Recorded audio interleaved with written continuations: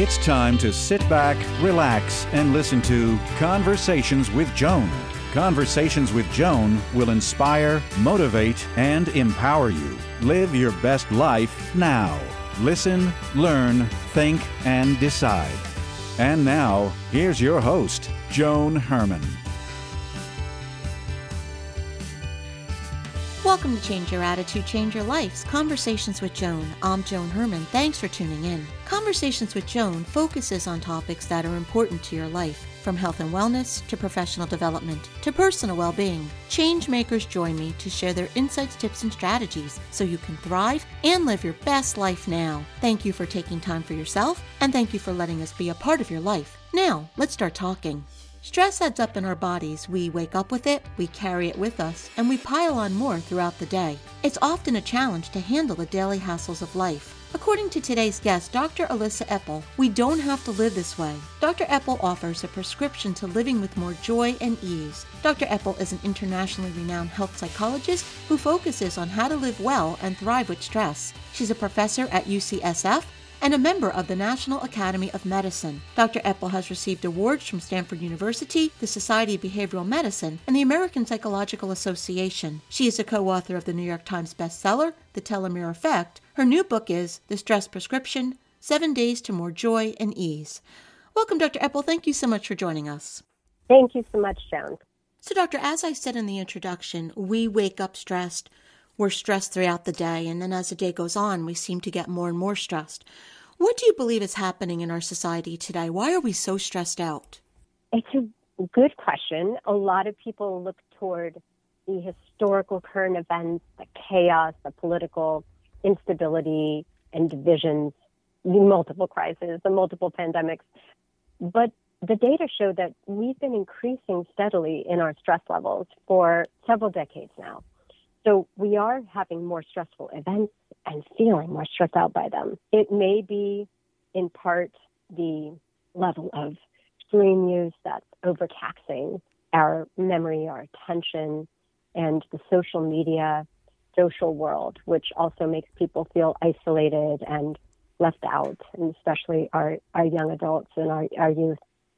What you described is actually interesting, which is how we might wake up feeling some stress and then have it escalate across the day. That is what we worried about most during the pandemic for our frontline workers, our healthcare workers, essential workers, because that can really exhaust us. Having a day with no breaks does lead to a buildup of anxiety in our body, and we, of course, can become emotionally exhausted as well. And so the importance of managing daily stress well, of creating a schedule that is more spacious, where we can take more breaks, and using those breaks for things other than catching up on email and scrolling social media. These are basic, but they're really important, and they help us not deplete our energy. You just mentioned a laundry list of reasons as to why we're so stressed out. And I want to talk about all of those, but I want to hone in on one for a moment. You mentioned the pandemic.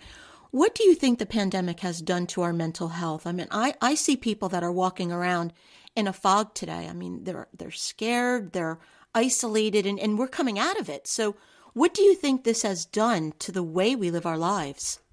That's a great question. We are still peri-pandemic, and people feel that. It's not quite over. Things still are different and limited in some ways. The future is still uncertain. It always is uncertain, but let's just say elevated levels of stress from the uncertain future. And people are tired. They're exhausted. So where has mental health been? Of course, it peaked in the early pandemic. We became somewhat experts at living with COVID, and it went it went down a bit. But the thing about mental health and stress is that it can be cumulative. There's a long arm, or let's say a long shadow, to chronic stress that can put us in states of depression and anxiety that become disorders and that we deal with on and off. So I think the response is normal, that people are having emotional responses to the environment that are not abnormal, but the level of stress, it's just unnecessary and is exhausting us. Mm-hmm. So I guess what I'm saying is I'm normalizing it for all the people who do feel depression and anxiety. But I'm also saying there are things we can do. We really don't have to live with this level of a dark cloud over us that shapes our day. Do you think we've had some type of a collective PTSD? Are we all living with some type of a trauma from it? To varying extents. And when we look at population data, we really see the heavy burden of the social stressors, the traumas in young people, in people of color, and in women. And that's what the stress data show as well. The level of stress in young women is in the 60% or more feeling overwhelmed by stress. And in women over 65, it's more like under 10%. So we really do, there is some resilience that comes with aging. There is a larger perspective that's protective. So, doctor, what happens to us physically when we're dealing with all of these constant stressors that we've been talking about? What goes on in the body, and how can it be detrimental to our health? Well, the stress response that we mount to cope with a situation right in front of us is super helpful and critical. We mount cortisol and adrenaline go up, and our sympathetic nervous system becomes dominant over our parasympathetic nervous system. All of that creates fast action, energy, and allows us to rise up in a way to cope with whatever we need to. And then we recover, and that's the beauty of the stress response. It doesn't harm us. What harms us is if this goes on and on, we're mounting a stress response too frequently over years and years. That is wearing. We call allostatic load. It creates wear and tear on the body and on the regulatory systems. And then our baseline of blood pressure and certain stress hormones and sympathetic activity, those can become elevated. And then we walk around with a lot of risk for chronic diseases. You wrote a book, The Telomere Effect. What are telomeres, and how do they play into what we're discussing? There are many ways we can look inside of the cell and look at aging. And I was lucky to work with Elizabeth Blackburn and Julin, who have a world-class lab to measure telomere length in different cells and tissues. And Liz actually won a Nobel Prize for discovering this mechanism of aging. So we've been studying this for almost 2 decades. And there are other ways that the cell ages, and then little mechanisms that either accelerate aging or slow aging that we've also studied that are now, many other people are studying these, such as inflammation, epigenetic clocks, and a little bit of research on mitochondrial health. And the story is that chronic stress is associated with accelerated aging in most of these systems. And the good news is that our daily emotions seem to matter a lot. When we can boost up positive emotions, it appears to be related to less aging. It appears protective from chronic stress. And there are lots of ways that we can boost positive emotions. So it's yet another way of managing stress without, we can think of it as stress reduction, but it's really a mental shift toward seeing aspects of life and experiencing gratitude and awe in everyday experiences, in everyday interactions with people, and especially with nature. So there's a lot of research behind each of those things that I said that points us to a mind shift toward, let's focus on emotional well-being. It's really important. It's directly related to longevity. So when we make these shifts, doctor, we can be protective in eliminating or lessening any future damage. Will it also reverse some of the damage that we've done? To some extent, many aspects of aging are reversible. And in the brain, there's neuroplasticity. So when we create new habits, when we do things repetitively, we are changing our responses, our patterns of response. We can do that with these stress reduction techniques. We can take on a practice and make it a habit. And that's, in a way, imprinting, new healthy ways of being from our brain to our body. And in terms of telomeres, they do grow. There's an enzyme telomerase that builds them back and makes them longer. And we're not very good at measuring telomeres very accurately, but there are some studies that suggest that exercise, omega-3s, and certain types of mind-body practices may be boosting telomerase or lengthening telomeres. And I would think one of the first things we should do is stop telling ourselves we're so stressed out. I mean, I know so many people who walk around saying, I'm so stressed, I'm so stressed. I mean, that would really be a great starting point, wouldn't it? Yeah, I mean, it's really out there. It's socially acceptable, maybe even a badge of honor. It's contagious. It gets really tiring. And I agree with you. I think that's a good place to start is just examining why right now do you need to be carrying around this stress? I mean, there are times that we need it and we're in the thick of things, but usually we're not. Usually we are able to take a break and actually feel ease and tell our bodies, this is a time to relax. It's okay to relax right now. If we don't take those breaks, it is very easy to go on and on with our kind of default stress mindset. Mm-hmm. Is it a good idea to view stress as some type of an exciting challenge rather than a threat, like something that could be good for us?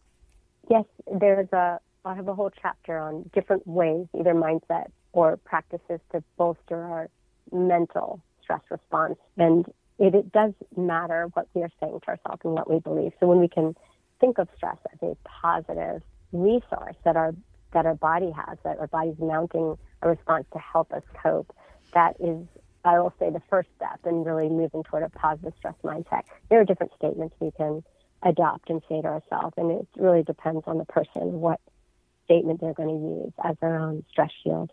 I'm interested to hear more about what you see when you said, people are walking around saying, I'm so stressed. And how do you respond to that if someone says that to you?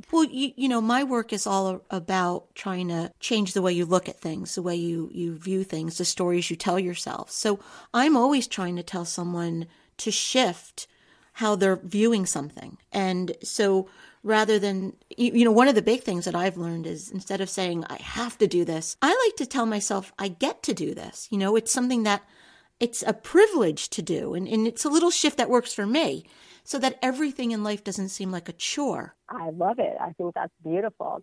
I get to do this. It's an opportunity. Right. It's a privilege. Right. I love it. Yeah, because I just think, the more we tell ourselves we're stressed, we're creating stress that isn't even there.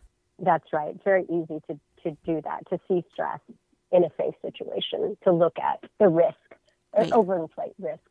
So change your attitude, change your life is such a great title. And there's so much truth to that about how much our beliefs really do manifest. Right. And I'm wondering what other beliefs. Well, and what you just said is viewing, yeah. Well, I was going to say, I started this work back in 2009 after going through a lot of personal turmoil. And really at the time, I didn't even know what I meant by change your attitude, change your life. All I knew was if I was going to make it and survive all that I was experiencing, I had to get my head in the game. And then as I moved forward, I learned more and more about the power of our thoughts and the way we view our experiences in life. And so I've been a student of this work. And that's why I always start there when trying to navigate anything in life. It's always with the way I see it and the way I view it. And because I am a believer that if you think you can or can't, you're right. And that's the story that we write for ourselves. I love that. I couldn't agree more. Do you think, Doctor, that a lot of the stress we feel, it comes from a fear of the uncertainty of what the next day may bring, or that we're so fearful of something happening that we create our own stress? I think there is a lot of truth to that. When we have an uncertain future, which we always do, when we have an exaggerated uncertain future, like right now, it does leave us with a conundrum, a challenge in our body, because we want certainty, we want predictability, we love that, and it allows us to feel ease. But when we don't have that, then we have to either consciously really become comfortable and okay with uncertainty, or we might just feel vigilant and tense and not even identify why, but that kind of lingering uncertainty of the future in small and big ways is always there. And the question is, how can we live well with that? How can we breathe into uncertainty and embrace it? It's not easy, but I do suggest several practices for it in the book. Stretching our uncertainty tolerance muscle so that we can be okay even though we can't control the future. So some of it is attitude. Change your attitude. Mm-hmm. Really just realizing how little we control and being open and curious to life as it emerges. Mm-hmm. So it's a little bit like you were saying, let's view what happens as an opportunity. There's more possibility given that we don't know exactly what's going to happen. There's a lot of potential for joy, growth, change that has positive aspects if we really see it and we really manifest that. Doctor, can you give us a brief overview of your 7-day program? Sure. There are a set of strategies that are focused on, I'll call top-down, so mindset, change your mind, change your body.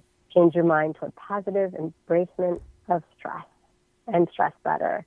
Change your mind toward feeling safety and being able to release stress and let go, and then having more deep rest states in your body. There's a section on metabolizing stress, how the different ways that we can use short bursts of stress to actually burn up excess stress in our body or unconscious stress and release it. And then there are practices that help us focus on everyday joy and beauty. And that's one of the most important ways for us to feel happiness, is to see what's really there already in our day, rather than waiting for some external circumstances to happen. I'll be happy when I get to do this, when I make this, when, this relationship works out, et cetera. There's so many ways that we trick ourselves to think that circumstances will unleash happiness in our lives. Did you try any of the exercises? Because I would love to hear how you... Well, I was going to ask you if you could share one of your exercises or practices with our listeners now to help them get started making the shift. Sure. Is there any particular one? You can choose whichever one is your favorite. Okay. Well, one of my favorite chapters was on nature, because I didn't realize there was so much research behind understanding the green mind effect. And so one of the ways that we can change our stress response is changing our environment and getting rid of, busy office or urban landscapes. That's all the stimuli and the triggers that keep us vigilant in stressful environments, and get into or create a corner in a house, get into environments that have safety signals that make us feel safe.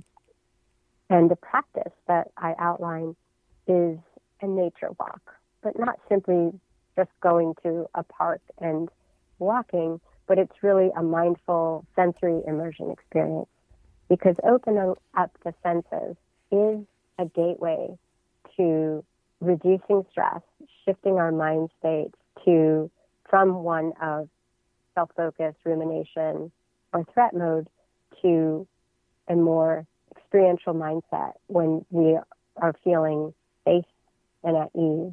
So if we can spend time focusing on each sense, smelling the air, listening for birds or other sounds, hugging a tree or feeling leaves, the sensory aspects of being in nature, looking carefully at a plant or a flower that we might have just walked by every other day. These are ways that we can have the green mind effect, can shift ourselves from red or yellow mind to this more experiential self. We feel more connected to something larger than ourselves. The book is The Stress Prescription, 7 Days to More Joy and Ease. Doctor, if our listeners would like to learn more about you and your work, where can they go? Well, I just put up a website so that people could find all of our publications, all our research, and the 2 books, The Telomere Effect and The Stress Prescription. I also have events on that website, talks and retreats. So the website is ElissaEppel.com. It's ELISSAEPEL.com. And Doctor, in our final moments, in about 30 seconds or less, what is the takeaway? What would you like to leave our listeners with? We don't have to live this way. Like you explained at the beginning, we really can control our well-being much more than we do with a bit of effort, with a bit of prioritizing it. Make 2023 a year where you prioritize your mental health. It's too important to just let it be like a ping pong ball or a pinball pushed around by events that happen. We can control how we respond to events, and we can let go of the events that we can't control and have more states of joy, ease, and connection. Doctor, thank you so much for joining us. Thank you for your great questions. Thank you for joining us. I hope you found the show informative. At Change Your Attitude, Change Your Life, we believe that knowledge is power. Take what you've learned, apply it, and live your best life now. Remember that the information provided is the opinion of our guest and should never replace the advice of a professional who knows your personal situation. If you'd like more information, visit our website, CYACYL.com. That stands for Change Your Attitude, Change Your Life. While on our site, listen to past shows on demand, read the digital magazine, sign up for our mailing list, and be sure to follow the show on social media. Until next time, this is Joan Herman. Thanks for tuning in.